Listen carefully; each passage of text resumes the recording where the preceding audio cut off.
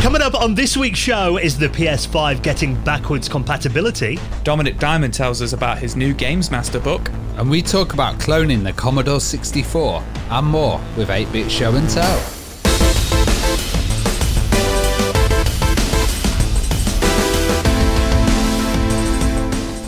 The Retro Hour podcast is brought to you each week with our wonderful friends at Bitmap Books. Now, you need to check out the Atari 2600 and 7800 visual compendium showing the very best pixel art, cover art and product design of each system spread over a massive 528 pages and featuring over 200 classic games, as well as interviews and articles on leading developers and key figures in the industry. You can check that out and more on their website at bitmapbooks.co.uk. Hello and welcome to the Retro Hour podcast, episode number 269, your weekly dose of retro gaming and technology news with me, Dan Wood. Me, Ravi Abbott. And me, Joe Fox. And welcome to this week's bumper show, where we've got so much to cram into the next hour-ish. I did actually see a message on our YouTube channel last week. A guy's like, you need to rename the show, lads. You need to call it like, the retro 1 hour 25 minutes, but it doesn't quite have the same ring, that does it? You know what? It's funny because of sometimes, literally, we end up recording like 2.5 hours worth of stuff, don't we? And it's just like, you're just there like, lads, like we've yammered on about so much stuff. Like, I've got it down to 1 hour and 40, but it's still long. But literally this week, we've got so much to talk about, haven't we? If we did more, it would become the Retro 2 hour, then the Retro 4 hour, and it would just go on forever. No one's got time for that. But yeah, this week we've got so much to cram into the show. Not only are we going to be bringing you up to speed with all of the retro gaming headlines from the last week, and it's been a really busy week for news, also we're going to be joined by two guests on this week's show as well, because this keeps happening to us recently. The minute we finish recording an episode, a major news headline drops. This has happened, I think, the last 2 weeks now. And, of course, the big story last week was that Dominik Diamond is bringing out a book all about his time on Games Master. How hyped are we for this? Oh, really hyped. And, Dom's going to come on the show and tell us all about it and, tell us about the new Games Master Channel 4 series and just see what's happening there. Yeah, because, there's been lots of rumours, obviously, about, a Channel 4 reboot of Games Master, and everyone's been asking the question, is Dominik Diamond going to be involved in that? So we're going to ask him about that, haven't we? So he's going to be on in the next 10 minutes or so, and then we're going to be going inside the world of cloning the Commodore 64 with Robin Habron from the 8-Bit Show and Tell channel on YouTube. Now, that channel is absolutely awesome. It is amazing, and this was suggested by a listener in one of our show suggestions on Discord, and I'd not really checked out his channel. Then when I did and I spoke to Robin, I was like, oh my God, I can't believe what you've been involved with. So he was involved with, years ago, before all of these clones came out, and person turned up at his event and it was a girl, oh my God, and she was into Commodore 64 and she was making a Commodore 64 on a chip, and that was Jerry Ellsworth, and she created the C64 Direct to TV. So that was one of the first ones of these kind of C64 clones, and Robin was lead programmer with that, but also he's worked with the C64 Mini, and he's got a huge collection. We talk all about his kind of youth in Canada as well, and he's a real Commodore fanboy, isn't he? Yeah, he's got the most incredible collection, and even, stuff like finding Commodore 64 programs hidden on albums, which, was a video that he did that blew up and actually made the headlines on quite a few mainstream tech sites a year or two back. So definitely worth checking out the channel. Robin, just such an interesting guy. If you're a fan of Commodore machines, we're going to really get geeky with him. Robin Habron, our special guest on the Retro Hour podcast in around 20 minutes from now. Now, there is lots of news stories to get through, including this rumour that apparently Sony are going to be bringing PlayStation 1, maybe 2 and 3 backward compatibility to the PS5. This amazing new online streaming service for retro games that we'll talk about in just a moment. But before we do, let's give a massive thank you to one of our sponsors this week. This is the incredible Curve. Now, obviously here in the UK, we're getting ready for things to start opening again, and it is always a problem in the summer, when you're not wearing your coat, especially if, like Joe, You like to, flaunt it in your skinny jeans. Not having a big wallet in your back pocket. Curve is all about simplifying your life and making your daily finances more affordable. And you can have your MasterCard, your Visas, all on one card and app, not to mention all of your loyalty cards as well. So don't feel the same. You go somewhere like Boots or Tesco and they're like, have you got your card with you? And I'm like, oh, I left it at home. That happens to me all the time. I'm a Curve user, actually, before we got this. And, God, I'm always losing my cards. And this is a wicked app because basically what you can do is you can have everything on Apple Pay, Google Pay or Samsung. And that also means it's contactless. You don't have to take it with you. You can have it on your Fitbit or you can have it on your phone. But you can also have all your loyalty cards on there as well. And that's like, Game, CEX, you can have your Nectar card. I've had a Nectar card for years and I've never actually topped it up because I've never just had it there. It's been in the wrong wallet or it's been in a drawer somewhere. Yeah, and I think one of the things I love about this as well is not only does it mean, your entire wallet is in one app, but you can keep track of your finances as well and what you're spending on different cards too. One amazing feature they've got is something called Go Back in Time. Yeah, so you can switch payments from one card to another up to 90 days after that happened, which is amazing. So, you've charged something to the wrong card, you can actually go back and pick it. But also, it's got purchase protection. And if you're buying stuff on eBay, you're kind of buying retro consoles, then it's covered for like 100,000 euros, which, I don't know, you could have some really big devices there, couldn't you?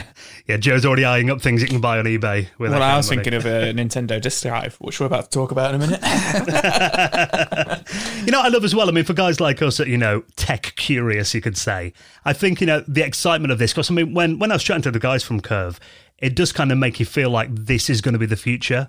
And this is like, we're at the start of something now that's going to be everywhere in a few years' time. And, being early adopters and getting in there at the start and being part of this is just really exciting, I think. Yeah, and also, this isn't a paid membership or anything like this. This is it's kind of like a gateway. And the Curve Blue card has no monthly fees, and it just boosts all your other cards. So you can actually get cash back on selected retailers as well. So if you're going out and you're buying stuff from like Amazon and eBay, you can even get cash back on. Yeah, and Uber, places that you use all the time as well. So what we want you to do is we want you to give this a try. And actually, we want to give you some free money. Oh, mate, I wish I'd known about this deal before I'd actually signed up.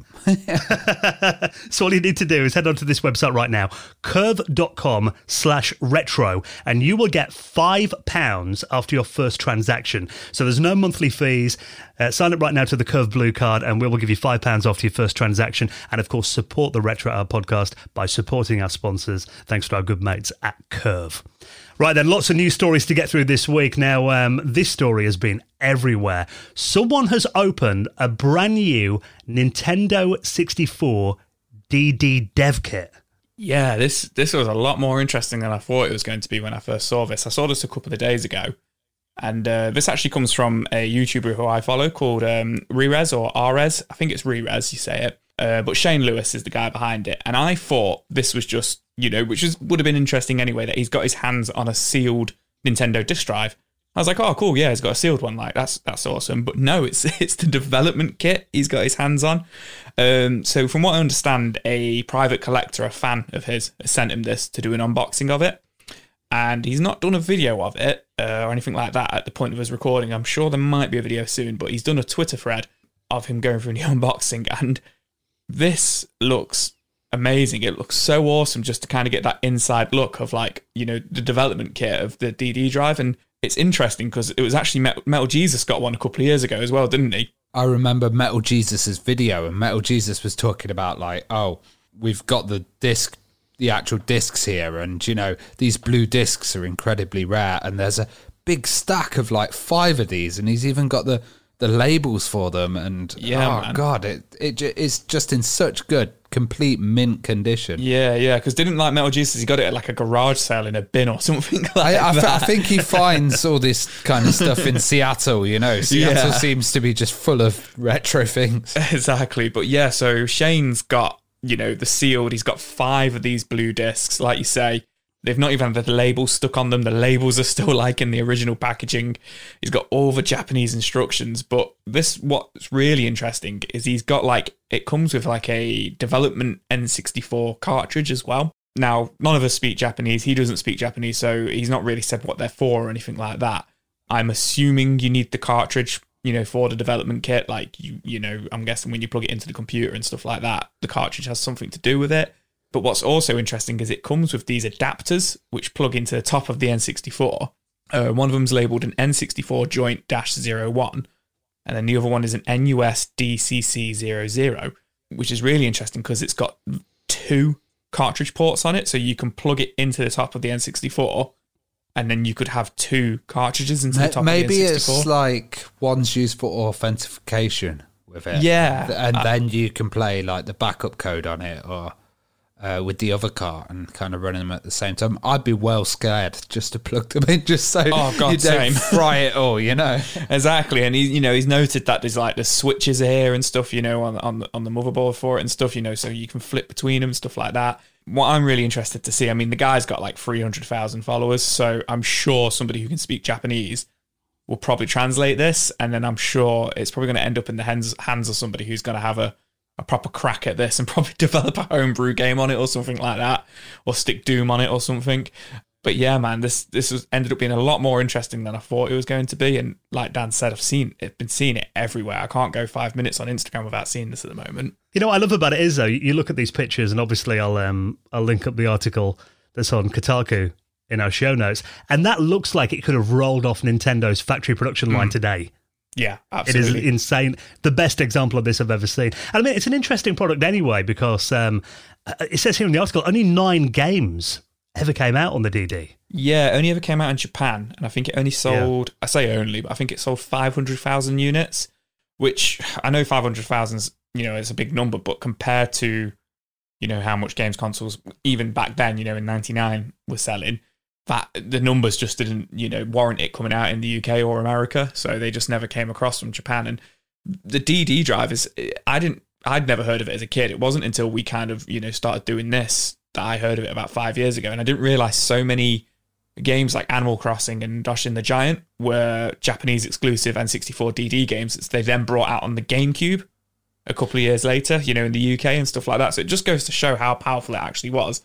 And I really like the look of it. I like the floppy disk look of the cartridges that get, the discs that go in. They remind me of big plastic floppy disks, essentially. I just love the 2 ports. I think maybe you could put 2 games together and create the ultimate game. Conker's GoldenEye or something. Conker's GoldenEye. Switch on there or something. But yeah, man, really interesting. I'm hoping somebody translates this and we get a little bit more information about it. He's chucked a load of photos on archive.org, and I'm trying to look through them, but they're so high quality as well. That's another thing about these photos. He's obviously taken them with a really high-grade camera, and they just look beautiful. And trying to download that on your 56k connection, Ravi, will take a while. Yeah. So, I mean, a lot of the DD, I've always, since I heard about it, I mean, I don't remember hearing about it back in the day, but it is, for some reason, it is one of these bits of hardware that, like you said, only 9 games came out in Japan. Why do I want it so bad, Joe? Just to say you've got one, so it can just sit there and you probably play it once and do a video on it and then never play it again. But you can just say to people, I've got an N64 DD. Yeah, a smug feeling. Exactly. I mean, it's interesting because when I went to Japan, I didn't see any anywhere, so it just goes to show how rare they are. And I went to loads of game shops. From one DD to another. Yeah, well, we need to talk about this. I mean, obviously, we did mention that, last week, just after we finished recording, that big news did land that Dominik Diamond had a major announcement. Now, of course, Dominik, I mean, a real legend.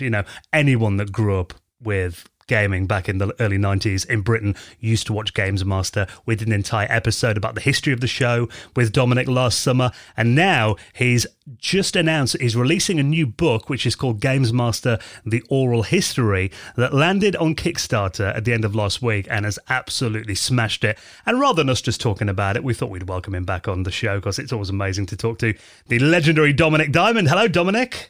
It is a pleasure to join you fine gentlemen again. Well, I mean, we had you on last summer. I mean, I know this last year has all kind of felt like, 12 months worth of Groundhog Days back to back. But since then, I mean, you've been using your time during COVID very wisely, actually, because you've been working on a project that I've just seen everywhere. Everyone's been loving this. You're writing a book about Games Master. Games Master, the oral history. A remarkably apt title in many ways. We've been beavering away on that the last few months, and it's been a lot of fun. And I'm beyond thrilled with what we've managed to produce. We've got in touch with so many people who worked on the show, and it's basically them and the celebrity guests giving their memories of the entire run of the show.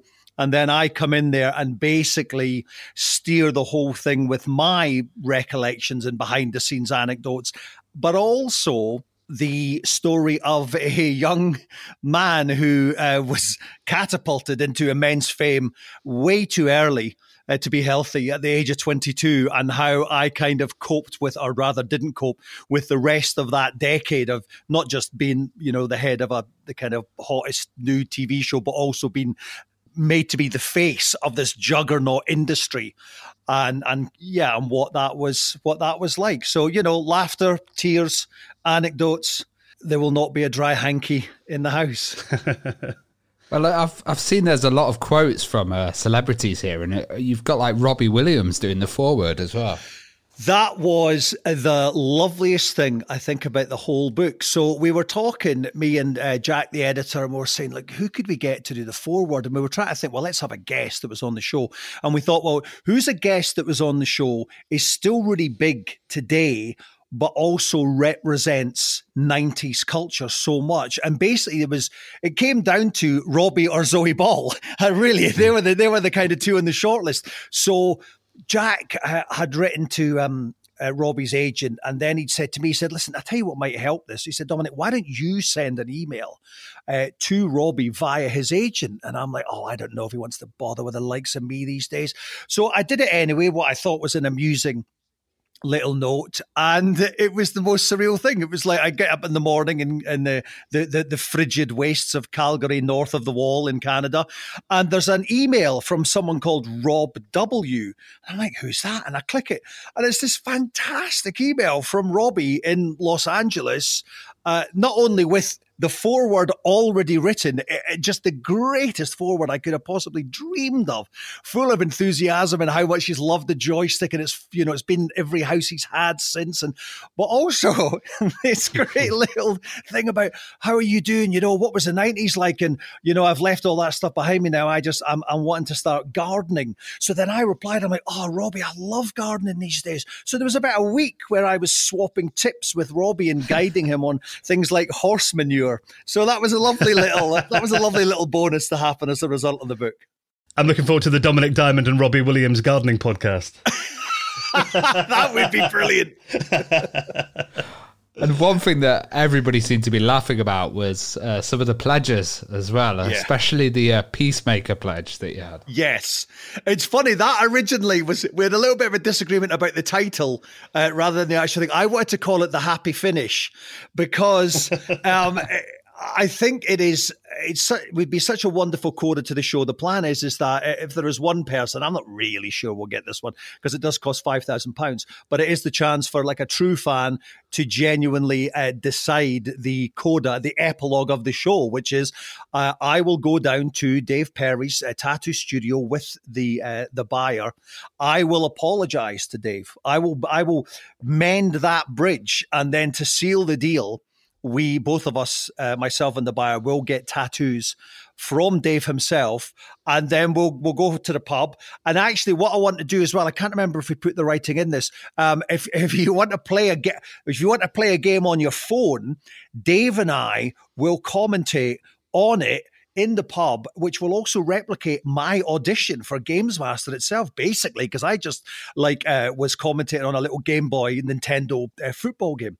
So it's your chance to basically give the show the ending that we, in our nice, cozy, much nicer people, reflective middle-aged selves, it's the kind of one that I think we all want. I love the fact that Dave contributes to the book as well. And who else is in there? Because I imagine you needed quite a lot of help to kind of put together what happened in the 90s again. Yeah, we did. I was really pleased that Dave contributed, because obviously he's not been shy about discussing that incident over the years, let's face it. But this is a genuinely reflective, different take from him. And from me and from all of us, from all the major players. I mean, that part of the book's about 20 pages on its own. And there's a lot more stuff going behind the scenes. And it also ties into, bizarrely, the stuff that was happening with me and David Walliams and Matt Lucas on Night of Plenty, which was pretty much the same time. And so I don't think I handled that day terribly well myself. So it's and I say this in the book, and I'm not being up my own bum, but it is Shakespearean tragedy, with Dave as the Shakespearean tragic hero with the fatal flaw, with that one fatal flaw. And it's a cracking read. And the what was interesting was, as you'll know, having had me on your show, nothing has changed with me over the years. I'm still basically set up line, knob gag, set up line, knob gag, set up line, knob gag. And I basically went to write the book like that. And what was great about having an editor like Jack Templeton was he would throw this stuff back at me and say, no, we've done that. We've heard all this stuff.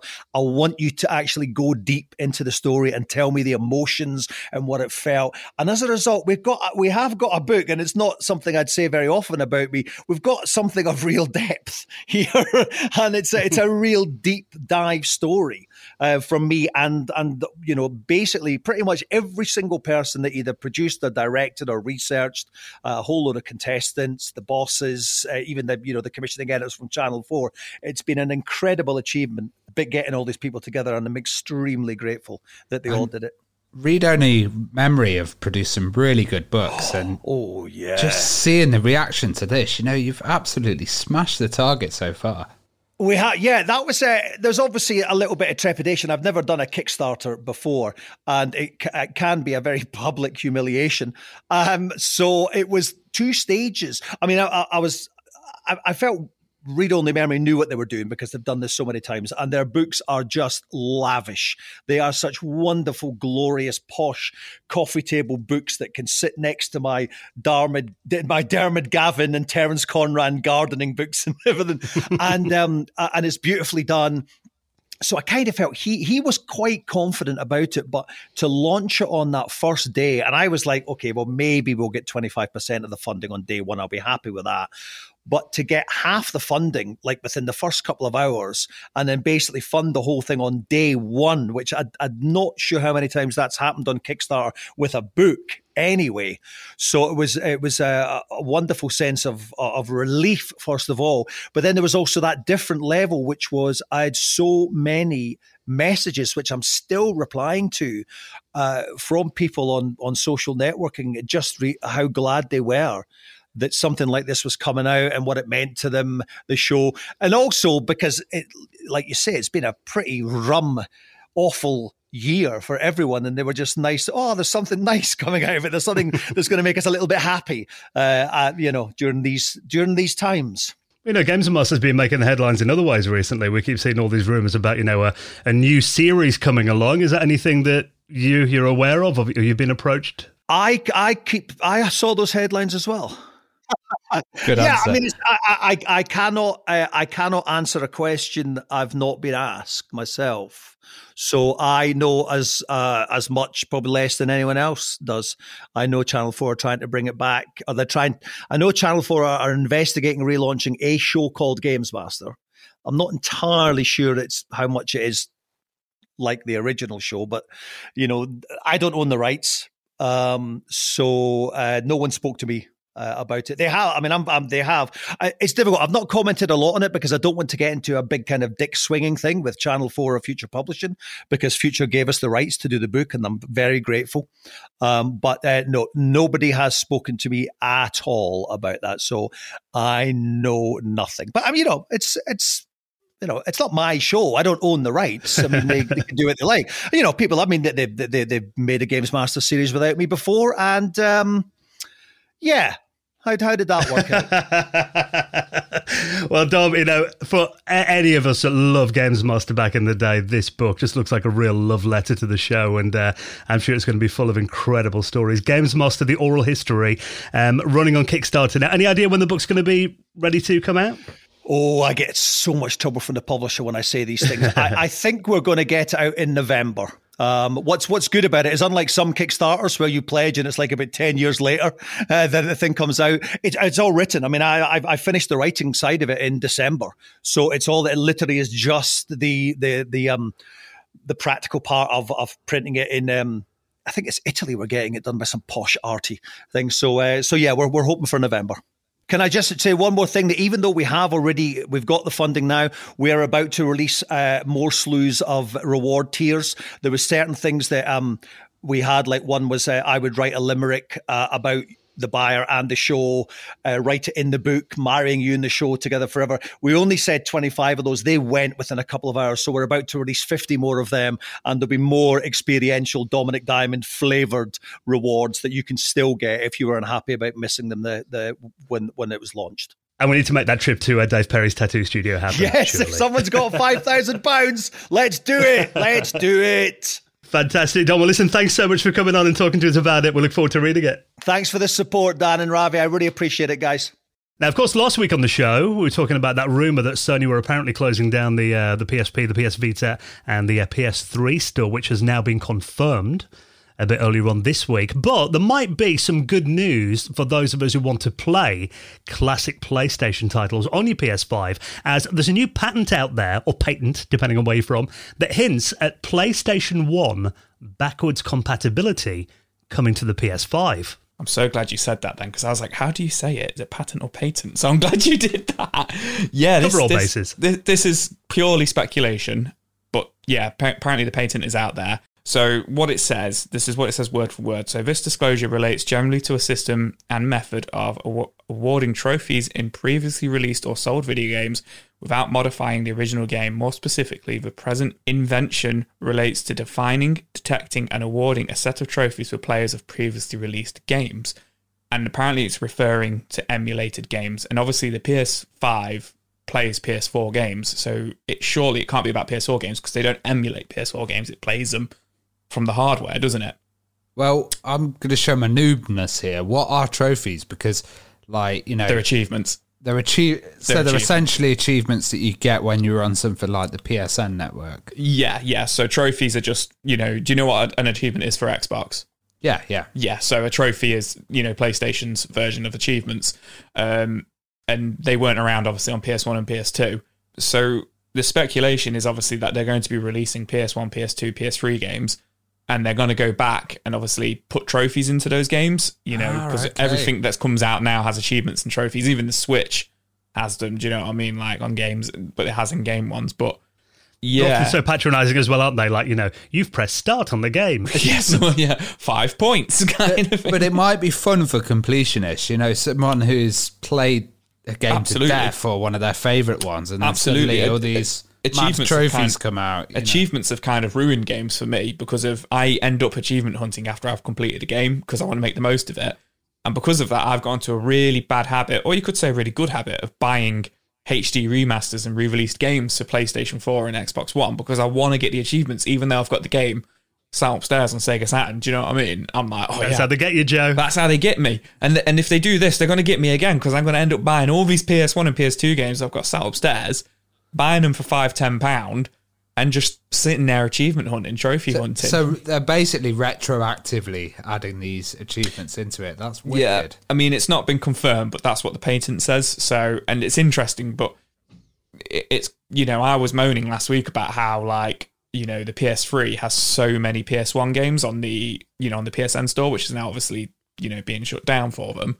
And I was saying, it's such a shame because there's all these games that you used to be able to buy and stuff that you could run on a PS3, and now we're not going to be able to get them. But I'm hoping it's because of this, they're now actually just going to move it all to PS4 and PS5. They've got a huge back catalogue. They might as well take advantage of it. Exactly. Yeah, it does feel like an easy win for them. I mean, why wouldn't they do that? Yeah, and I can't see, like, if they've already ported a lot of this stuff to PS3, I can't imagine it's going to be that difficult to just slap it on the PS4 and PS5 store. Yeah, I mean, when you look at, the Xbox, that can easily emulate 360, even 360 titles, which, were much more advanced than, like, PlayStation 2 or PS1. And the hardware is not much different between the PS5 and the Xbox X.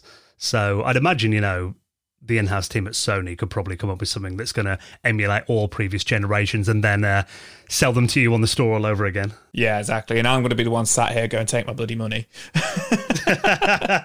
I'll buy Crash Bandicoot for the 50th time. Yeah, exactly. Just to get some achievements. So, yeah, I mean, I still can't get hold of a PlayStation 5. I keep seeing everyone's got them, but every time I go online anyway, I still can't get hold of one. Scalpers. I know. So many of my friends are posting that they've got them now, and I'm just like, well, I've got a baby. Achievement unlocked. That's my achievement.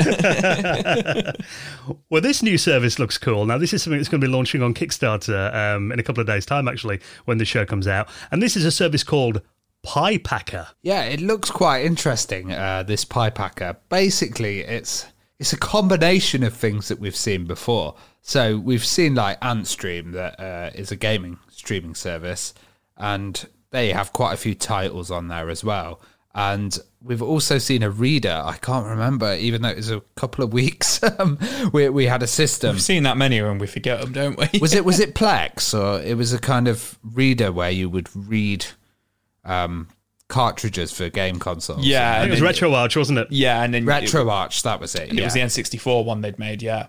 Yeah, so this is called Pie Packer, and it's basically a streaming service. You've got a lot of games on there, but you've also got this Pi reader. Now, the cool thing about this Pi reader is, you know, it enables you to play your games online legally as well. So you're not downloading ROMs, you're taking it directly off the device. But also, it's got what we said about the RetroArch one. It's got different console modes. So I'd love to see which consoles are supported, because it's got like the base unit and then a little cartridge adapter, so maybe you can use it for the different systems. Yeah, so I don't feel like they've released enough information about this yet. Maybe they will when the Kickstarter starts, but at the point of recording this, 7 days, so it's going to be about 2 days after the show comes out. But essentially, just to kind of simplify it, you know, correct me if I'm wrong, Ravi, is it essentially, it's a console that you plug into your computer, so you play it, because from the pictures, they're playing it on like a monitor.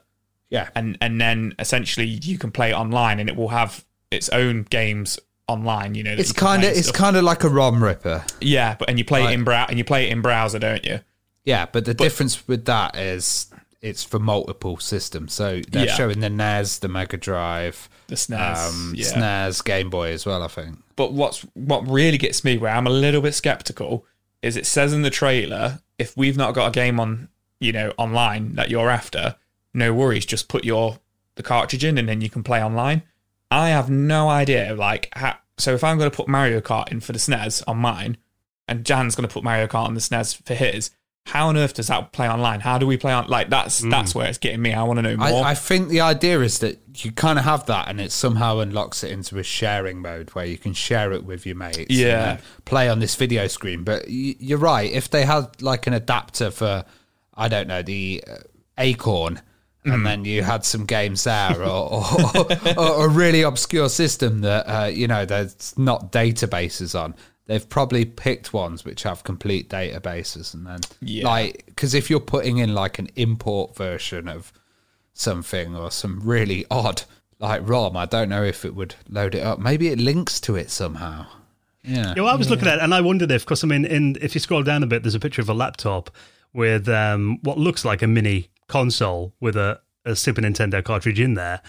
So what I wonder is whether it just kind of, it does it on like a system level, depending on kind of, you know, what kind of systems they go up to, I guess. But if, like, you know, you could, for example, just put something in the code that meant that for every Super Nintendo game, it just does like a virtual second controller port over the network. So then, you know, any games that you play too, the person on the other end is going to be able to play. Yeah, potentially.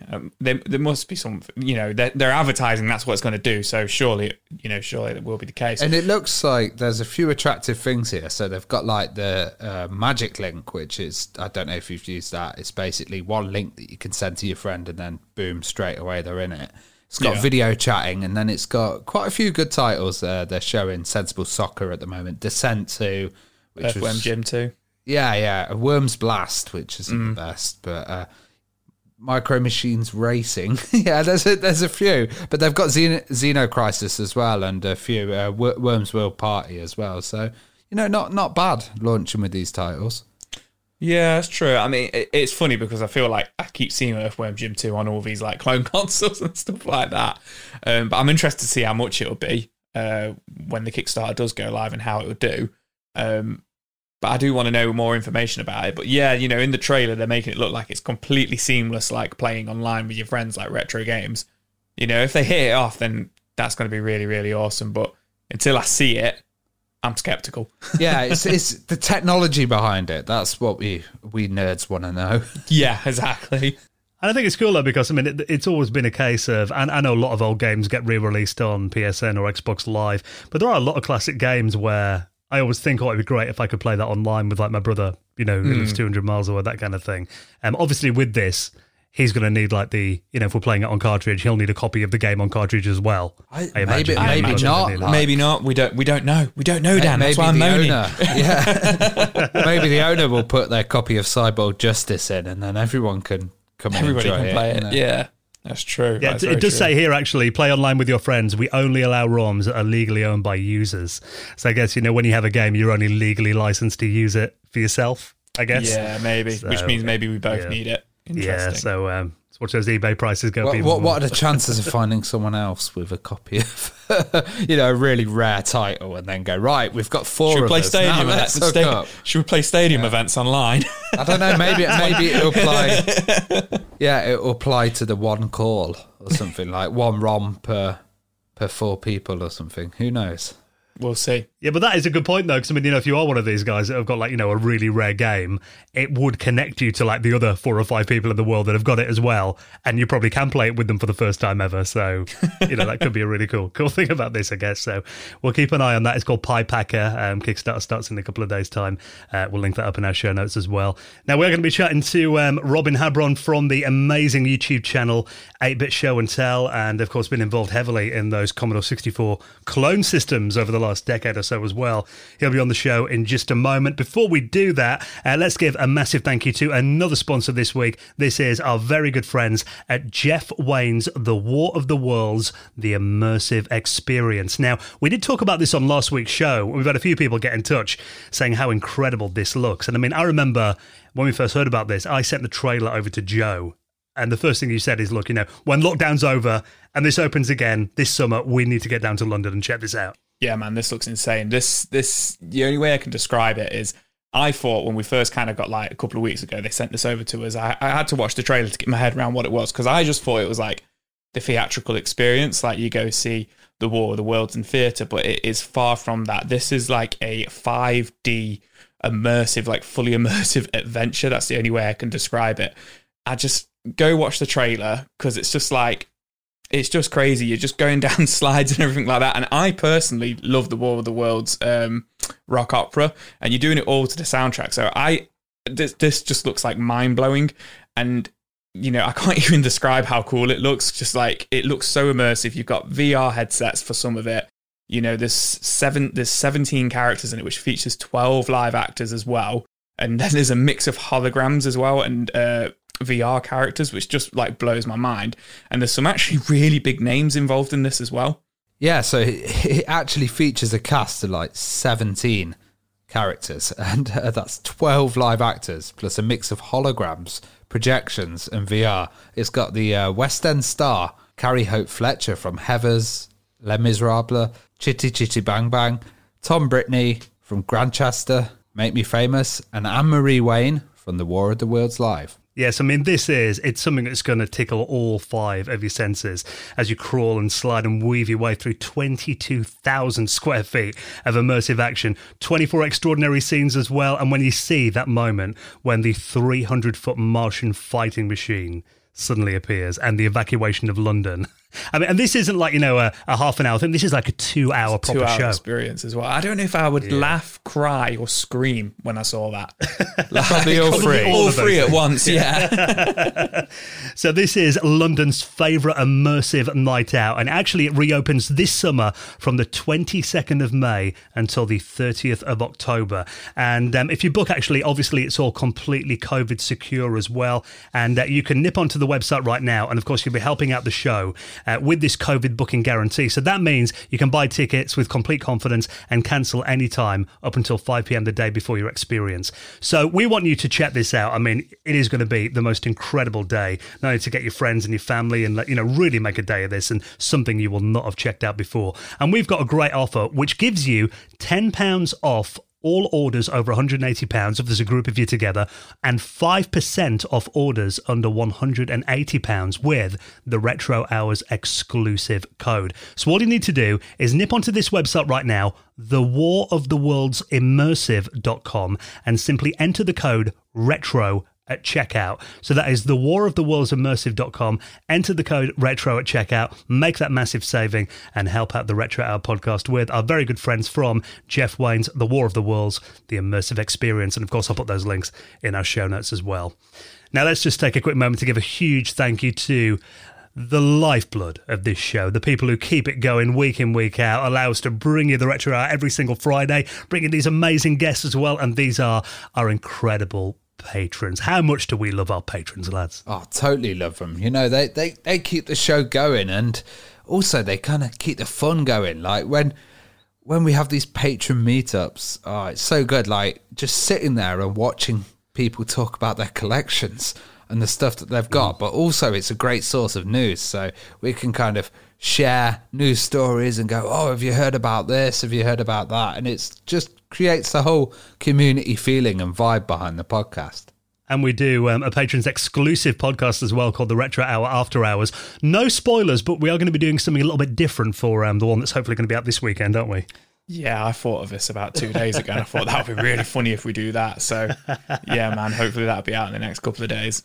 So you can get access to the second podcast that we do by backing us on Patreon. You also get the regular podcast early. You get it ad-free, and plenty more perks as well. Join us for the monthly hangouts. And we like to run things by our patrons as well and get feedback. So, you guys are really part of what we do each week. And, of course, you will get a mention in the most exclusive high score table in the world of retro gaming, the Retro Hour Hall of Fame. Like this week, a big shout to Fred, Brian Seckold, Lee Mintram, Richard Yates, and Jade Barefoot, who all made donations into the running of the show. We really, really appreciate your support. And if you'd like to join them, all the details are at theretrohour.com.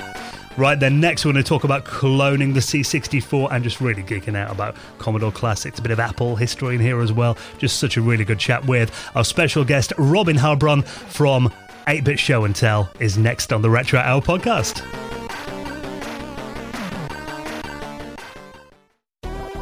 You're listening to the Retro Hour podcast, and it's time to welcome on this week's very special guest. Now, I'm really excited about this week's interview, as we're going to be talking about a lot of my favourite machines, in particular the VIC-20, the Commodore 64 as well, all these machines that I grew up with and I absolutely loved back in the day, with our guest this week, Robin Habron from the 8-Bit Show and Tell. How are you, Robin? I'm good, thank you very much. Great to have you joining us. Now, before we get into kind of talking about your great YouTube channel that's been going a couple of years now, and, it's getting really popular at the moment, it's always kind of interesting just to find out, your geek credentials. Where did it kind of begin for you then? What was kind of your earliest memory of computers? Yeah, just seeing the arcades. I was born same year as Pong, 1972, and the arcades were just coming into being when I was 7, 8 years old, late 70s, and seeing the early arcade games, and then the Atari 2600 shows up, and the early PET computer, seeing at school. So just when I was 6, 7, 8 years old, that's when video games, computers were starting to show up everywhere. I was fascinated, originally just to play the games, but then as soon as I learned about programming, I just started getting, on the PET computer at school. I started learning to program as soon as I could. And eventually, I didn't actually get my own computer until the early 80s. But all that time, just wherever I saw a video game and then computers, I was just totally interested in it. Were having pets at school kind of a bit of a standard thing in Canada, and were there any other educational machines? The PET was the first one to show up. There would just be one per classroom gradually, and then later the Commodore 64s were in our classes. So the pet was, I think, just kind of a school by school thing. The first one we even saw was actually a classmate whose dad brought it into the classroom, and there it sat at the back of the room that day. And that was amazing. And I thought, wow, imagine having a dad that has a pet that, would bring it to school. And then, the Commodore 64s became very common. So in my part, I'm in Thunder Bay, Ontario, Canada, and pretty much Ontario-wide, there were Commodore computers in most classrooms. So what was the first computer you got yourself? I actually got a Timex Sinclair 1000, which was the North American version of the ZX81. I only got it because it was cheap. My dad, I said, Dad, I got to buy a computer. I'd saved up enough money. We went to the bookstore and didn't buy a book, but looked at the book in the store. It was like, buy your first computer. And he flipped through it until he found the cheapest computer in there. It was $99. So that was the one. No other qualifications, just what was the cheapest one. And we went and bought it. Well, you compared that to the price of like an Apple II or something. I mean, that was way cheaper. Oh, yeah. That was incredible. And but I had so many problems with that little computer, getting it to save and load from the cassette deck. And anyway, we ended up returning it, breaking my heart. But then about a year later, I managed to get a Commodore 64 because the price of those had come down so much, down to, I think, $199 or $229. And that was amazing. Of course, I was so much happier with a C64. What was the gaming scene like in Canada? Were there many like gaming developers, and was there like a bit of a kind of bedroom industry going on? There was, but it was fairly small. A couple of most famous Canadian games would be Frantic Freddy, BC's Quest for Tires. Later, we got into EA games. Oh, why can't I remember the name? Like Test Drive and all that were made out west in Canada and around the Vancouver area.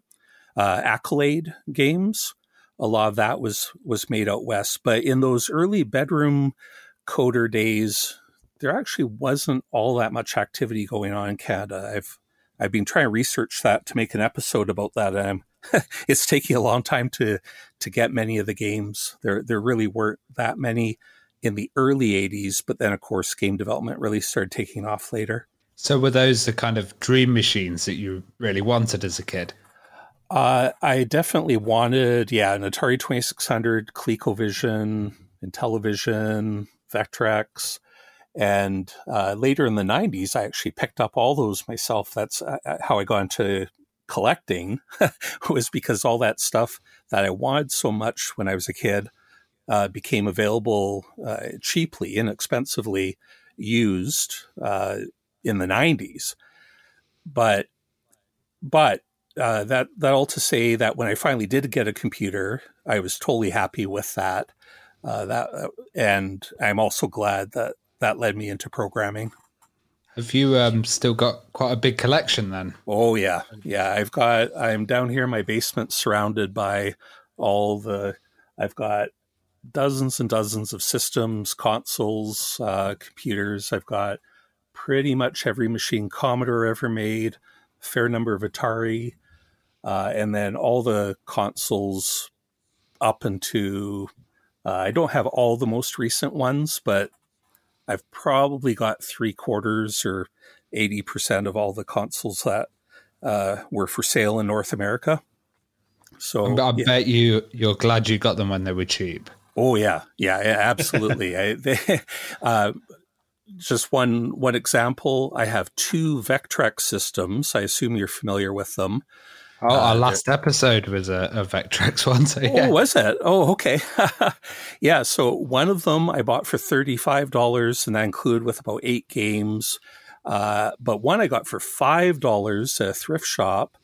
It had the power cord cut off, but I just put a new power cord on, and it's perfect. So I have 2 Vectrex for a total of $40. Well, you mentioned the Commodore 64, and I mean, from the people I knew as a kid, had Commodore 64s. I had the Plus 4, unfortunately, which wasn't of quite the same standard as the 64. But I had lots of friends that had the 64, and that was kind of, in our group, like the ultimate machine. It was like, the dream computer.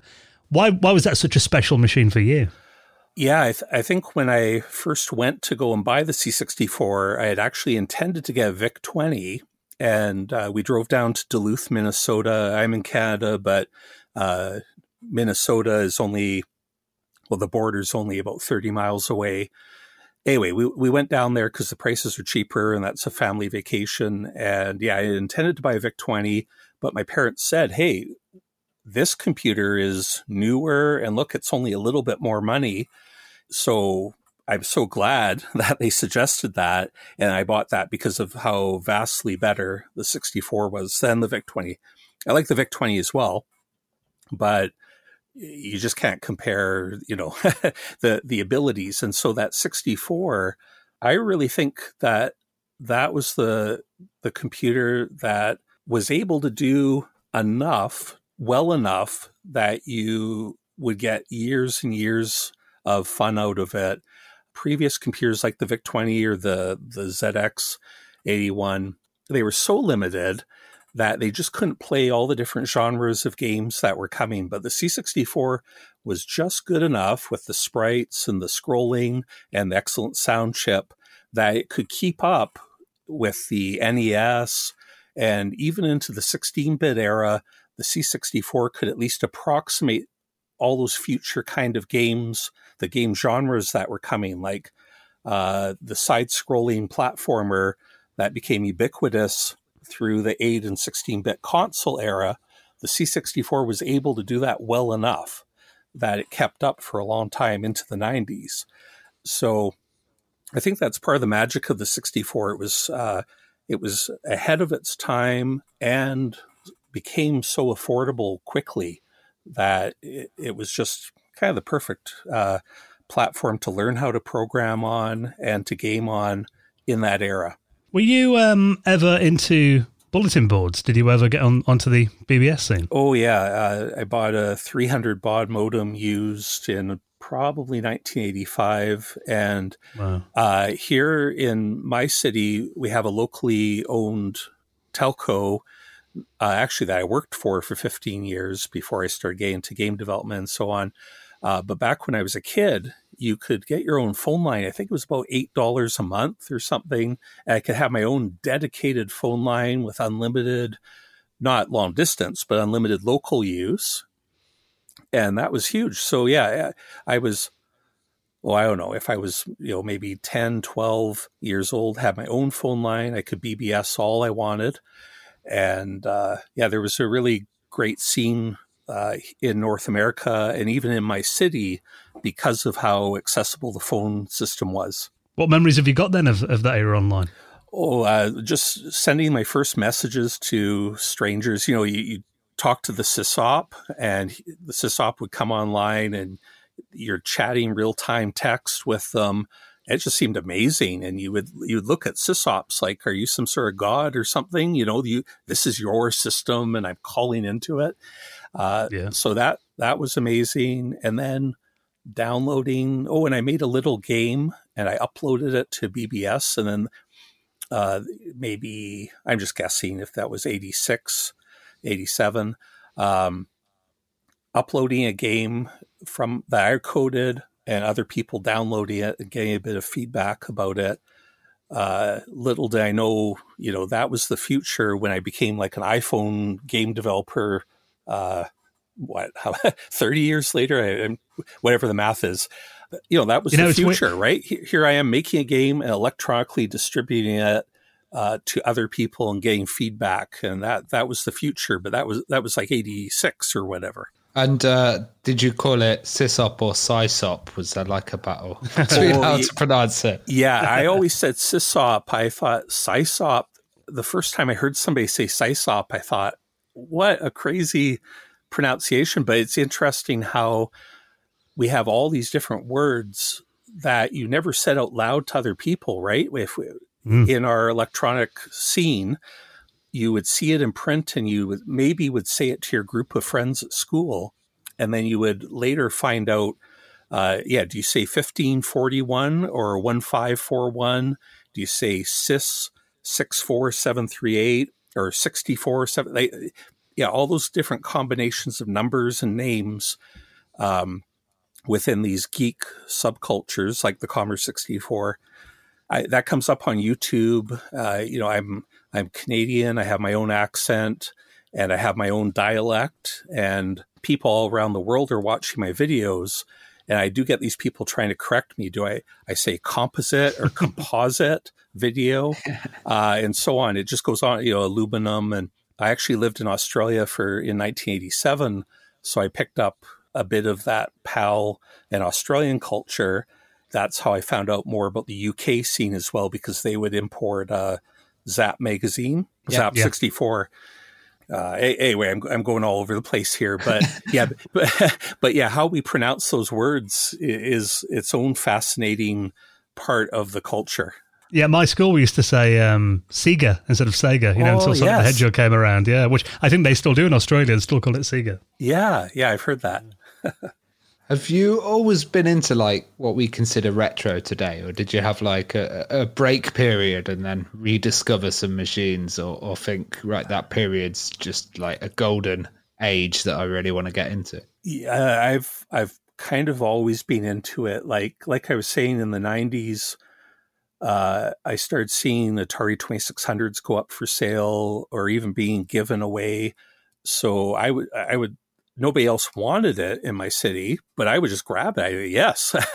And so I've never really gotten away from it. I think there's probably not a year has gone by where I haven't programmed my Commodore 64 for some project, or fired up one of my old consoles. I'd say I've just always been into it. I've always been learning, collecting books and magazines. And when I get asked, when I do these deep dives on my YouTube videos, people ask, where did you learn this? Or how do you know this? And it's just that I've always been buying books and magazines, old ones, and reading them and then experimenting. So I guess I've just always been interested in learning. Well, you mentioned a bit about your collection earlier. What's it like then? What have you got any favorite machines in your collection, and any holy grails that you want to add to it? I would love a C64 GS, the game system that you had there in the UK for a short time. That's probably my Commodore holy grail. I briefly had a Commodore 65 here, amazingly, that I bought for about $100, but it didn't work. And then I turned around and sold it for about $2,000 in the 2000s. And now I don't know what they're going for now. I saw one go for 20,000. Yeah. So that's kind of unattainable. But of course, there's this remake of it coming along. Things I'm proud of, like, I've got a dual FD 2000 disk drive. Now, you might not even know what a normal a CMD was. An American Commodore hardware manufacturer. They made the Super CPU, and they also made a high-density floppy drive called the FD 2000. They made 3 prototype dual drives, and I managed to get one of those. So that's a very rare thing. Is that for the pet? It's actually for the Commodore 64. Right, okay. Yeah, and of course I've got 2 different prototype C64 DTVs, and that's because I worked, like Jerry Ellsworth made the C64 DTV, and I was the lead programmer on that project. And so I had to, I've got the prototypes left over from when I was doing the software on that. Talking of the C64 DTV, it was a director TV. That was released in 2004, and this was like ages before any of these kind of recreations were even successful or mainstream. Like, how did you end up getting involved with that?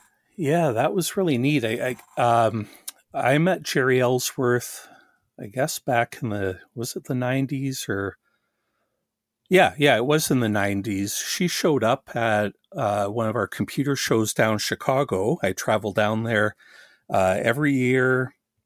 Well, until last year was the first year in 20, whatever it is. I think I made 24 years in a row. I made it to Chicago for a Commodore meetup. Anyway, Jerry showed up there once, and she had this. It was kind of incredible. We thought it was like a joke almost, because you know how our hobby, especially in the 90s, was 100% male. It was just dudes, really nerdy dudes. And Jerry shows up with this wire-wrapped thing, and she says she's making a C64, a new one, her own creation with VGA output and all this.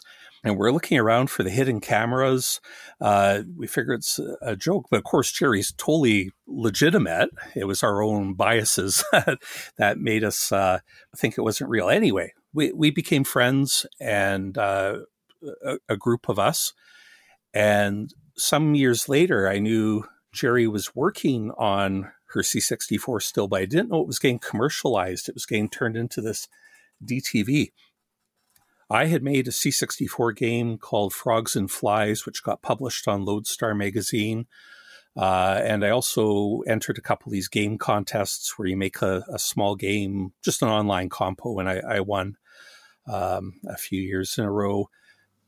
So on Lemon 64 in 2004, maybe 2003, 2004, a Mark Greenshields posts that he's looking to hire a Commodore programmer. I don't know if you know Mark Greenshields. So at the time, he was running a game development studio in Montreal, Canada, and was looking for a Canadian Commodore 64 programmer. I thought this was a joke, but it was on Lemon. I wrote him back, and eventually I heard back, and they wanted to hire, and I had enough experience because of these games I had worked on that they took kind of a gamble on me.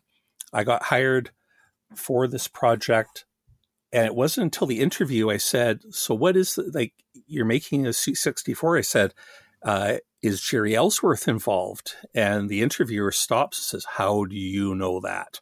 And they were all upset because I guess it was all like NDAs and like confidential stuff. And yeah, I said, well, Jerry's been a friend of mine for years, and I figured I don't know anybody else who's making a C64 reproduction. So anyway, yeah, that's how I got hired. It's amazing that you kind of say that it felt like a joke, because it just takes me back to that time when she did turn up with it. Yeah. Nobody thought it was real. Oh, yeah. They were like, somebody's made a C64 on a chip. This is insane. Yeah. Yeah, we were the original, I guess, that group there in person looking at her very first prototype. And I guess we were the first people to think, what kind of crazy joke is this? But no, she's, 100% real. She flew up here to Thunder Bay, and we worked on it. She stayed at a hotel here, and every day I'd pick her up. We worked down here in my basement, and, she's amazing. And we had a lot of fun and got that project done. And, it was well received, and we're all very proud of our work on it. Actually, speaking about how well received it was, I do remember reading that QVC, which, interesting bit of trivia, QVC's HQ is actually Commodore International's old HQ in Westchester, which I thought was a nice bit of poetry there. Yeah. And they bought 250,000 units and sold 70,000 of them on the first day. I mean, that must have blown you away, did it? How successful it was? Yeah, it was incredible. And then it immediately led into the second revision, which they signed a contract with Radio Shack to make a Hummer DTV, the Hummer vehicle. Hummer is a funny word. Anyway, about truck racing, and it was going to use the same DTV chip. So we got hired back as the software developers for that project, and that was pretty incredible too. I don't think it was as successful, but to be able to go into a Radio Shack store and see a thing I worked on up on the Radio Shack, on the shelf there was pretty incredible.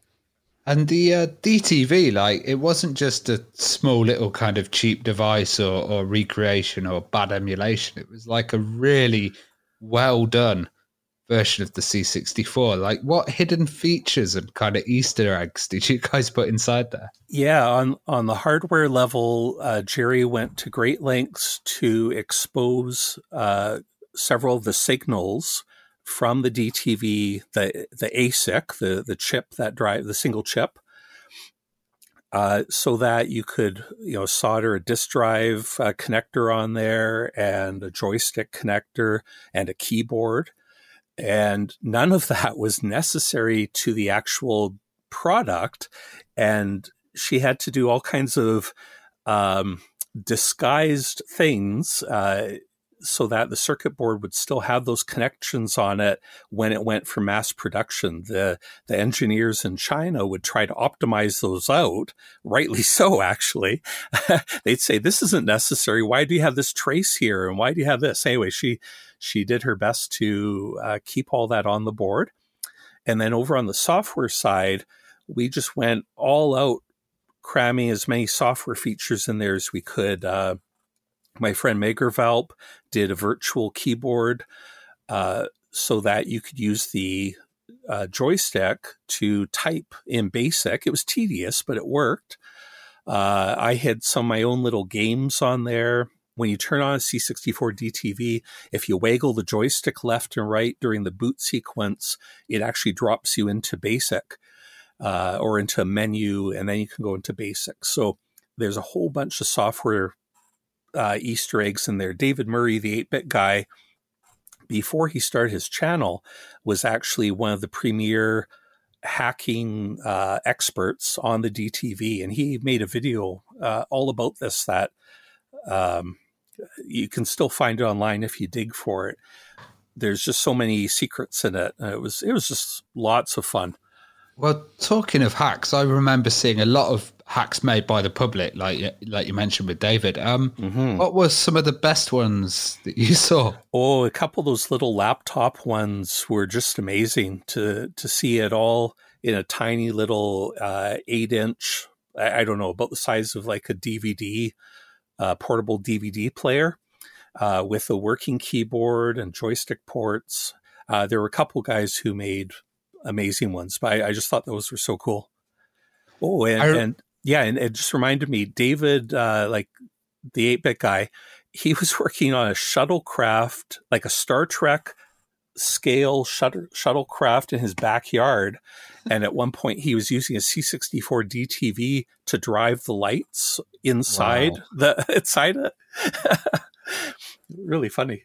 Do you think like these early projects really help lay the foundation for the kind of cause of FPGA design and, this kind of whole Commodore clones that we're getting nowadays? Yeah, I think it certainly raised the awareness and established that people are interested in this. That as nice as emulators for Windows or whatever are, people like having a more hardware-oriented solution. And I think Jerry's work totally laid the groundwork for where we are today. If not the technical side of it, just the awareness, and that she did such a good job so early. It's amazing what she was able to do back then. Well, you started your YouTube channel in 2019. What inspired you to start your own channel then? Part of it was David Murray. I've been friends with him since the C64 DTV. He contacted me, and I met him in person in Chicago once. We've been friends ever since. He'd call me up sometimes. He even invited me on his show a few times. Well, actually, several times. So if you watch enough old 8-bit guy episodes, I will actually appear on camera a few times in there. Yeah, and sometimes David would even call me up. He's becoming a very good game developer, retro game developer in his own right. But along the way, he would ask me questions, and I would have these conversations with him. And it amazed me when he started selling his games, and he had that audience, like he had built an audience through hard work on his with his videos. But then he was able to pivot that into selling his own retro games to a captive or receptive audience. And I thought that is so cool how he's got that following that he's built. And then I thought, well, I'd like to have that, not for my pride, but for my future projects. I've been imagining since I was, in my 20s, I wanted to be a Commodore game developer, or I wanted to be, and that I have done professional game development. The DTV and the Hummer led to me working on a Game Boy Advance game, and then Nintendo DS game, or several, and then iPhone development. And that's been fun and rewarding. But all along, I've loved doing C64 development, and it amazed me that David has an audience like that. And I thought, well, maybe I can get an audience as well. Now, of course, it's taken me 2 years to get 32,000 subscribers, and David's got over 1 million, but I'm still happy with where the channel's at currently. And I like the opportunities it affords. I mean, it's taken me 12 years to get 60,000, so you're doing good. Okay, yeah. But, that does prove that, because a lot of people are like, it's too late to start a YouTube channel now and get a following. But I think, that proves that there is an audience out there if you've got the passion for it and you put the commitment in. Yeah, I certainly think so. You just have to have your own. Yeah, I felt like I could make videos that nobody else is making, not just David. I've got my own take on things, and the deep dives I do into programming, into retro computer books, into looking more at the software side of things, that while so many channels are focused on hardware, and then and bring my collection into it and my experience as a game developer. I guess I just thought, well, maybe I have something unique to contribute as well. But of course, we're all standing on each other's shoulders here, where, David and LGR and a couple of the other guys, by achieving getting 1 million subscribers for this hobby, that's amazing. And it makes it clear that more of us can actually get into this area and contribute. Well, you cover some really interesting things on your channel. I was watching a video that you did from the Vintage Computer Festival, and that looked like a really interesting show. I mean, What are the shows like that you've attended then over the years in your local areas and in the US? Yeah, I love that. The main shows I go to, pre-pandemic, World of Commodore in Toronto, Ontario. And then I drive down to the Midwest Gaming Classic in Milwaukee, Wisconsin, and the Vintage Computer Festival Midwest around the Chicago area, Illinois. And so those are the 3 shows that I regularly attend when I can. And they're amazing. Now, I started going to these in the 90s when maybe 40 or 50 people would show up, which is fine. It's just that we thought that was normal, just to have these small crowds. But over the years, like the Vintage Computer Festival has grown, where you get many, many hundreds, if not 1,000 out to it. And then the Midwest Gaming Classic is several thousand, but that's a more mainstream. Well, it's got pinball, but it's also got classic arcades, consoles.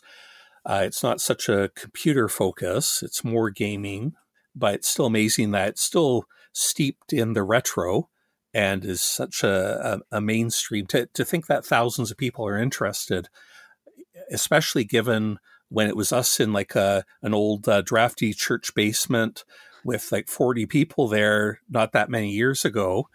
It's amazing the change that's happened. Well, on your channel, you've started covering the Apple Lisa. And, that system, we hardly see any of it in the UK. Do you think it needs more coverage online? Oh, yeah, it's very rare, even here. And I normally wouldn't even get into 32-bit stuff like that. And Apple's okay, but, I'd rather talk about Commodore. But I just had the opportunity to have that machine because of a local collector. So I went for it, I got to take it apart partly and just look at the construction of it. It's really quite revolutionary. The fact that it had the multitasking mouse, like a GUI operating system in 84, when I know there was the Xerox machine and so on, but nobody had packaged that up into a machine that you could just grab. You could buy $10,000, but you could just go buy it and you would have the future, basically. It's a very beautiful machine as well, isn't it? The way it's designed. Yeah, no, it was really, that machine was the future. Basically, it does almost everything our modern computers do, and it was doing it in 1984, not perfectly, but it was such an image of what the future of computing would be. I always think as well, when you find machines that are a little bit kind of obscure from, big companies like Apple, it is always interesting to see those products that didn't quite make it to mass appeal. Like I've watched videos on YouTube about like the Apple III that, you hardly ever hear anything about, but I find that kind of stuff interesting. I don't know whether you're the same. Oh, yeah. Yeah. Oh, the Apple III, I've seen several of them at the Vintage Computer Festival here. I've never owned one, but yeah, those failed machines nowadays are very interesting because they have unexplored. People. Some of these machines would do new things, and most people didn't get to experience it. So it's interesting now to look back and see what was good and bad about those. Well, a machine that was obviously a big success that you cover on your channel. And we touched on before the Commodore VIC-20. I mean, you've done quite a few videos on the VIC-20.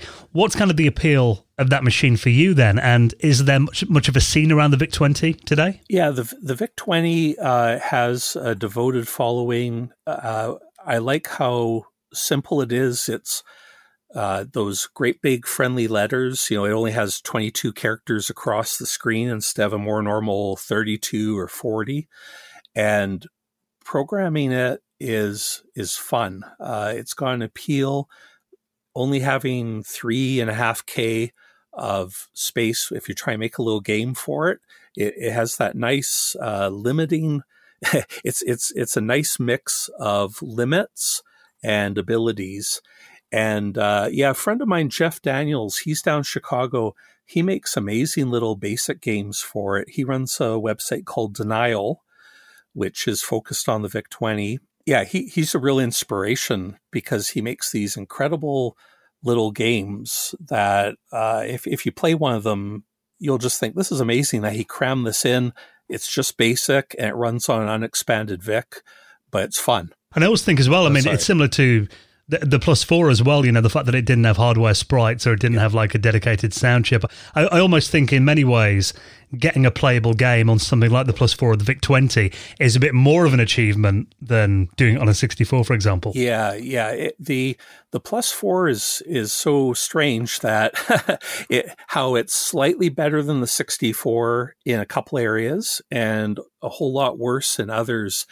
So the Plus 4 doesn't have quite the same charm to me because it feels too much like a Spectrum. Sorry to anybody who loves the Spectrum, but it's without the sound chip, without the hardware sprites.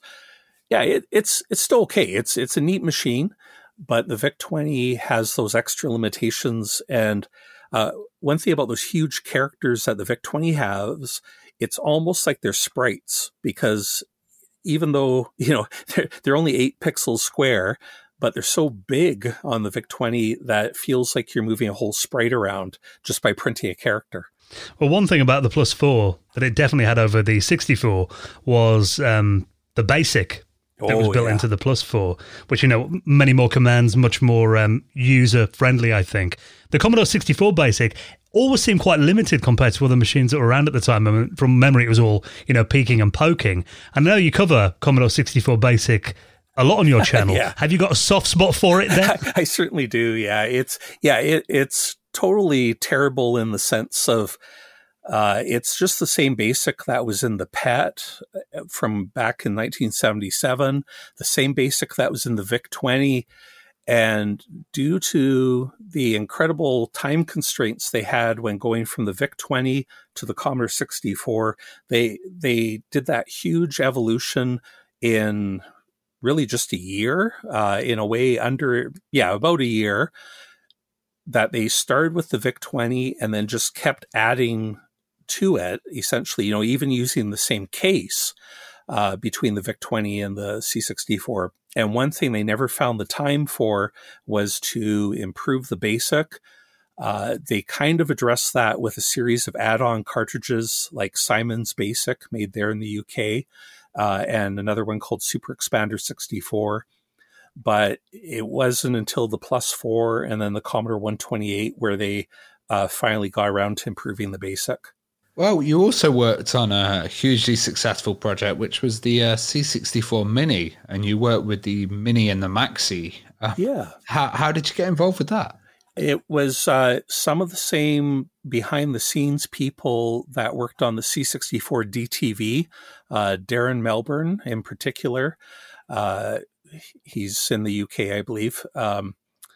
They contacted me when they got the C64 Mini because of my DTV work and just asked if I was available. And so that was really fun to work on. I specifically just worked on the C64 side where they had this library of games that they had the rights to, but there were various problems in implementing them on the C64 Mini because it didn't have a keyboard.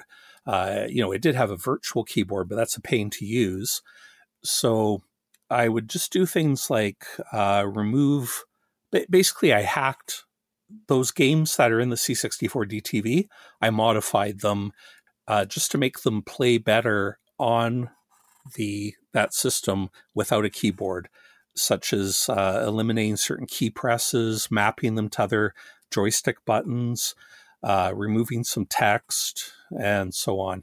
Were you also amazed with the success of that one? Because, you can actually go in the shops and see the C64 Mini as well there. Oh, yeah, that was fantastic when I was waiting for it to come here to Canada. And even our large chain pharmacy, drugstore, we call it here Shoppers Drug Mart, they brought in the C64 Mini, and this is when it was brand new, full price. And my dad, because he's a senior, he gets a discount every Thursday. So my dad and me and my dad went around town until we found a Shoppers Drug Mart with a Mini, and he bought it for me with his 20% discount. And nice. And it was a real fun thing. My dad really got into it because he knew I had worked on it. And just kind of the thrill of the hunt and getting a senior citizen loves getting a deal. And it was a lot of fun. Well, yeah, I mean, you kind of touched on before, the Mega 65, which is the one I'm most excited about at the moment. I mean, that goes way beyond the Commodore 64 clone. I should have mentioned that. Yes, yeah. Well, tell us a bit about that. I mean, there might be people listening who are not familiar with what the Commodore 65 is and why this is a big deal. Yeah, the Commodore 65, the original one, was Commodore in the US decided to make one last 8-bit computer, but they started at like 89, 90. I'm not sure of the exact timeline, but basically Fred Bowen and some other Commodore engineers were working on this 8-bit Commodore way later than they should have. I mean, it was like 5 years too late, right? But it was a pretty amazing machine because it was an all-in-one Commodore 64 with a new C65 mode with a built-in 3.5-inch floppy, like an Amiga 500. And it had all these amazing new graphics modes. I think it had dual SID, and it had a new VIC-3 chip in it that could do all kinds of new resolutions. So it was kind of like a dream 8-bit machine. Like everything the Commodore 128 could have been, this was going to be it. And they actually got to the point where they had made probably a couple hundred prototype systems. And then Commodore went bankrupt, and the program got shut down. Then Commodore went bankrupt. Anyway, it's kind of like the ultimate 8-bit computer, and I guess it would have been the final ever 8-bit computer, certainly from Commodore, but maybe in the whole world. There's been a long-term project underway. I believe it's an Australian who's heading it up to recreate the C65, called the Mega 65. And it's a pretty incredible project. It's going to be, or it is expensive because making small quantities of custom computers is expensive. But it is a really neat project. I've seen you've done a few videos about the Super CPU, and I remember when that came out, that was like a awesome add-on. Do you think you'd ever see a modern version of it? And what makes it like one of your favorite add-ons? Oh yeah, it's incredible. When the C65, I heard the C65 was happening, and then just through the magazines that were still going in the early 90s, and then it disappeared.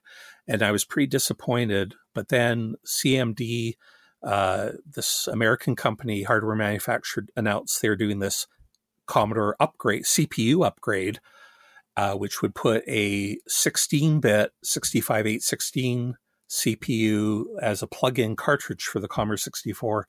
So I got on the waiting list and I paid my deposit, and I got one of the very first ones when it arrived in 1996. Just the idea fascinated me to still be programming the VIC and the SID. It's a Commodore 64, but with way more RAM and a faster CPU, but everything else was still the same. And I liked that concept. And it was an amazing hardware achievement at the time that those engineers pulled it off so well. And it hasn't been recreated yet because it's like almost like the engineering, how like the Apollo, we can't go back to the moon because all the technology got lost or whatever. It's kind of the same thing. Like we can't recreate the super CPU exactly because the technology and the knowledge has been lost.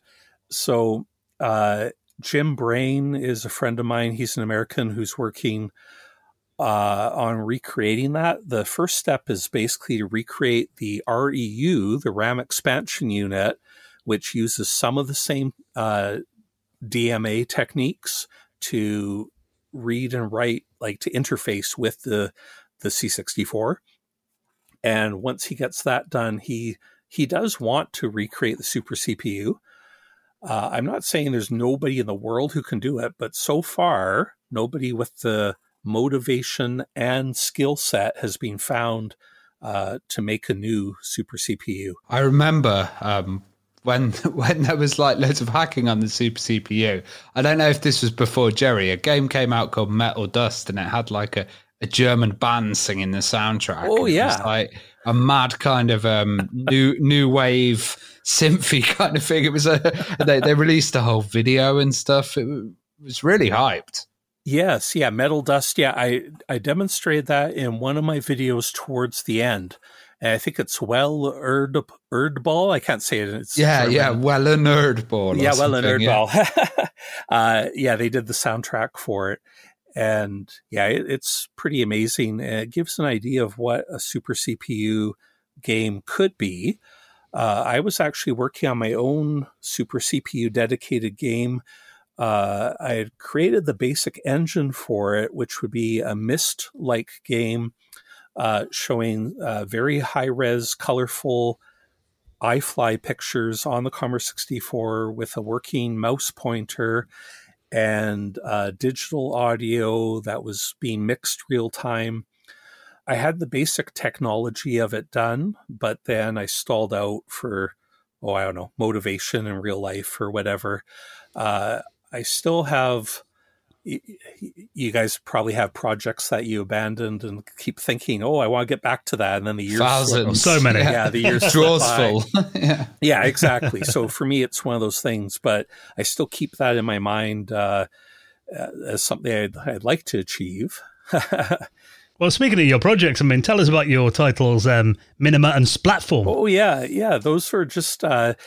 originally, those were C64 games I coded in 2001, 2002, 3. And Splatform was a 1K C64 game, 9 procedurally generated simple platform levels, and the goal was to squeeze into 1K for a competition. And then Minima is a role-playing game that squeezes into 2K, complete with like an overworld and music and so on. So that was on the C64. And I won these little contests with that. And then when I got into iPhone development, I decided to recreate those games with my partner Sam Washburn Pixel Games. We recreated those for iOS, and we did have an Android version for a while. So those were fun, kind of more full realizations of those games. Well, the thing I really enjoyed a video that you did where you were loading a C64 video game off vinyl. And I noticed there's kind of a trend at the moment. LGR just did one off reel to reel. Do you think there's going to be more unusual forms of kind of loading games? You know, maybe one day someone will do a biscuit or something like that.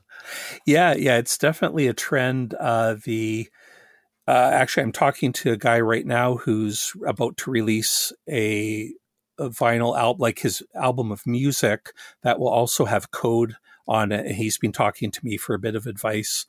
I'll probably show that on my channel. I think he's going to send me a copy of it. And yeah, it's pretty interesting. I got into that because of, I made it, my most popular video has about 750,000 views now. And it's about a hidden, an American Christian rock band from 1984 hid a Commodore 64 program on the Runout Groove, and nobody had ever really documented it. And I was just doing research. I'm into, weird, obscure Easter eggs and this sort of thing. I found a bit of information about it, but nobody had documented. So I bought a copy of that record off of Discogs for nothing, like for, a couple bucks or whatever. And managed to pull the code off. It's a quote, there's a quote from Jesus and a quote from Einstein, and it was kind of tying in with the theme of that album. So I know it's all kind of weird, but anyway, I didn't know what my viewers would make of it when I released that. I thought, oh, people are going to hate this. This is so weird. And it took off, and it just totally went viral. I was getting interviewed by a couple magazines and stuff because it was just so big. So you never know. Yeah, that's when I discovered your channel, when I saw that. And again, it's like, I think it's just those videos that are out there that, no one else has done before. And I know that's getting harder and harder to do as, time goes on. But when you do discover things like that, I mean, people are so into it. Yeah, absolutely. These really neat little mysteries. And the best part of that story was that the singer of that band has passed away, but his son, who's probably about my age, his 40s, always heard his dad talk about that. Like it was like, this hilarious, fun secret that they had done.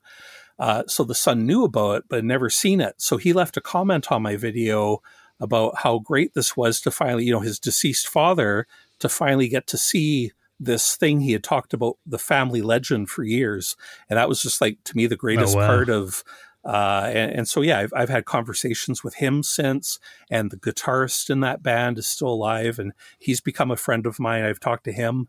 So it's just really neat, the people that you can meet making these videos. Well, I mean, obviously back then, the world was very different in terms of we had different machines in different parts of the world. Like, you mentioned you had the PET at school. We had the Acorn BBC Micros. I mean, have you got any plans of kind of maybe branching out into stuff like that from other countries and exploring them? And yeah, definitely. Like even for me, having the Apple computers on my channel is branching out a little. But yeah, definitely I have a couple MSX machines now that I'm learning about. I have a BBC, I think it's the Master. Is that the correct term? Yeah. And try to think. Oh, and I have a Auric now that I haven't shown on the channel yet. I'm excited about the Auric because it's like a Spectrum, but with a 6502. So yeah, I definitely like to get into those other machines. Have you ever seen the Agat, which is a Russian clone of the Apple II and the 64? Oh, a Russian clone of the 64? Did you say? Yeah. No. What? That would be an interesting one to do. It's mainly an Apple II, but it does Is it both then, a 64 and an Apple II? Wow. Really? Okay, yeah. No, I've heard of Russian Apple II and, of course, Spectrum clones, but I've never heard of any that are like a C64. That could be an interesting one. I will have to look that up. Well, Robin, honestly, this has been such an interesting hour chat. We could do like another 2 or 3 hours easy with you. But sorry, it's been a pleasure. What's kind of coming up on your channel then? Obviously, I'll put a link to it in the show notes. Yeah, I'm surrounded by projects here. What's going to be next? I'm going to do one about cassette use in North America, because there's been a growing trend for people to think that only the UK really embraced cassette. But actually, cassette was huge here as well. But then we transitioned to disc around 84, 85. So anyway, I'm going to explore cassette use from the PET into the early C64 days here in Canada and the US. Because some PETs had like cassette drives built into them, didn't they? Oh, yeah. And the VIC-20 was totally cassette. And then this is the part people really don't know about, is when the C64 came out, many people bought it and kept using their cassette drive from the VIC or PET. And there was commercial software for the 64 here in North America on cassette. So anyway, that's what this video is going to be about, just to kind of awaken people to this bit of history that's been lost.